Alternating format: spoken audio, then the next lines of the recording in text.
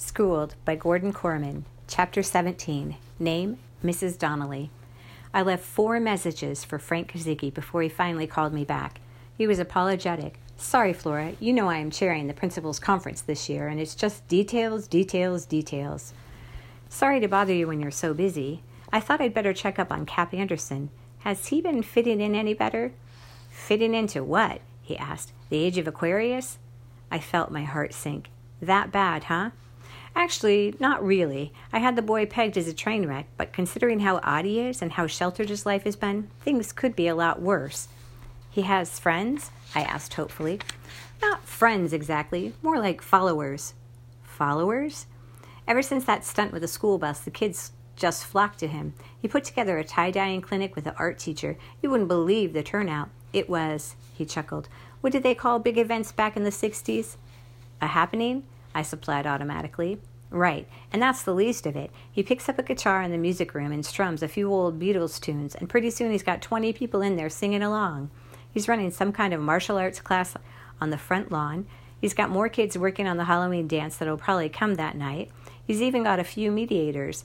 If I didn't know the kid's history, I'd probably have the police making sure he wasn't setting up a cult.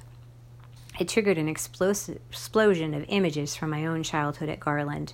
Cult was exactly the word for it, with Rain as its philosopher guru. Still, the news made me breathe easier.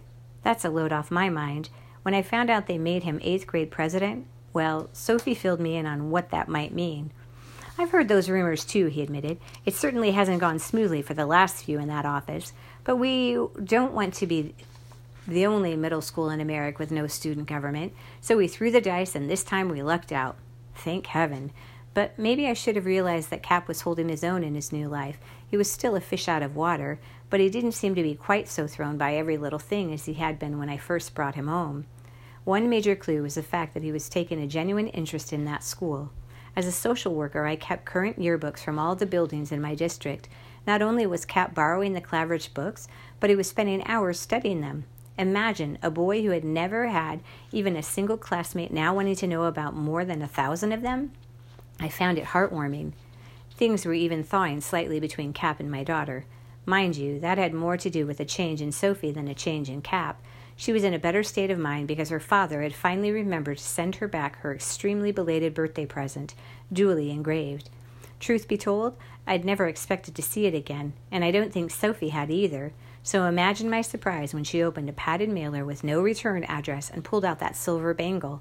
There was no card, not even a scribbled note. The only thing that spoke for this gift was the engraving on the inside of it. All you need is love.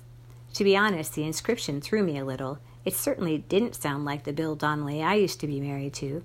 His idea of sentimentality was the presentation of the Lombardi Trophy at the end of the Super Bowl. But I guess he could still surprise me. He certainly got this one right. Sophie was thrilled. It almost made up for the fact that he had walked out of her life yet again. Even with the new, kinder, gentler Sophie, Cap was still a whole lot nicer to her than she was to him. He probably had a crush on her. An attractive high school girl had to look good to an 8th grader, especially one who had barely laid eyes on a female who wasn't his grandmother. I couldn't prove that, of course, but one day I came home from work and the two of them were on the couch in front of Trigonometry and Tears, that awful teen soap opera geared to the interest level of chimpanzees and various species of plant life. A steamy makeout scene was taking place on the screen. Sophie was watching it intently, and more to the point, Cap was watching Sophie. He was a difficult one to read, but I believed he was trying to work up the guts to lean over and put his arm around her. So I slammed my briefcase down on the kitchen counter and said the first thing I could think of. Who's up for a nice tall glass of lemonade? Mother, Sophie exclaimed in exasperation. What century is this? I told myself I was protecting my daughter, but the truth is I was protecting Cap from what Sophie would have done to him if he'd made a move on her. The pain of my own adjustment from Garland was decades in the past, but it felt like yesterday when I watched this poor boy. I took Frank Kazicki at his word when he said Cap was doing well, but I knew I wouldn't sleep at night until he was once again with Rain, hobbling back toward the 60s as fast as her pinned hip would carry both of them. Chapter 18. Name, Hugh Winkleman. I was the first dropout from Cap's morning Tai Chi group, literally. Not that I've ever been the star of the class. 2 left feet weren't exactly an asset in martial arts, but I was Cap's friend, as much as was possible to get close to someone like him. I wore my tie-dyes proudly, secure in the knowledge that I had more right than anybody. After all, who hung out with Cap before he ever drove a bus or masterminded a dance? So there I was, waving my arms and hopping around like a turkey amped up on Mountain Dew when the planted foot was kicked out from under me. It was so sudden, so devastating, that to this day I have no idea who did it to me. Daryl Pennyfield is my prime suspect because he was close by, but I didn't catch him in the act. One minute I was upright, the next I was on the grass, rolling. To the other kids in the group, it must have looked like I just vanished into thin air. Were my deepest, darkest fears coming true? This was a great school year because Cap was taking the heat off me. But he wasn't a target anymore. Target, heck, he was practically a celebrity. It was the bus driving thing that started it. When your whole world is a cheesy prepackaged rehearsal for being alive, like middle school, a kid your own age who can pilot a 20-ton bus is impressive. Plus the fact that he saves somebody's life, obviously. Now people were treating the 8th grade president, like an 8th grade president. Someone who was admired and popular, a student leader who took an active role in the school.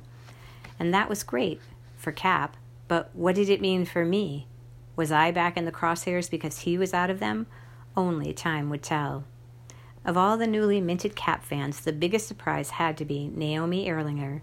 She was with that whole Zach Powers crew, and not as a hanger-on either. She was part of the inner circle, Lena's best friend. That was royalty around here. Needless to say, I didn't know her well. Steering clear of that crowd was a good way to avoid being dangled by my ankles over a toilet bowl. But I'd heard that she had a big crush on Zach, and let's face it, if the rumor had made it down to my lowly rung on the ladder, you had to figure it was all over the school. So what was her sudden fascination with Cap? She was star pupil of his Tai Chi group. She was constantly turning up at his locker to show him a new peace sign bracelet she brought, or a magazine article on Vietnam, or the Beatles, or anything about the 60s. Come to think of it, hers had been the first face at the door after the PA announcement on tie-dyeing day. The 8th grade wing was on the opposite end of the building from the art room. She must have sprinted the entire distance. Of course, she was still one of the beautiful people, so when I spotted her, flanked by Lena and Daryl coming our way in the hall, I was on my guard. "Hi, Cap," Naomi greeted us. Another thing about Naomi, I was invisible to her. Either that, or I was like Cap's pet ferret, a subhuman companion, undeserving of attention. "We're walking in the March of Caring this weekend, and we need sponsors." Daryl looked me up and down, a threatening expression on his face. "It's for a really good cause." I pulled a pair of crumpled dollar bills from my pocket.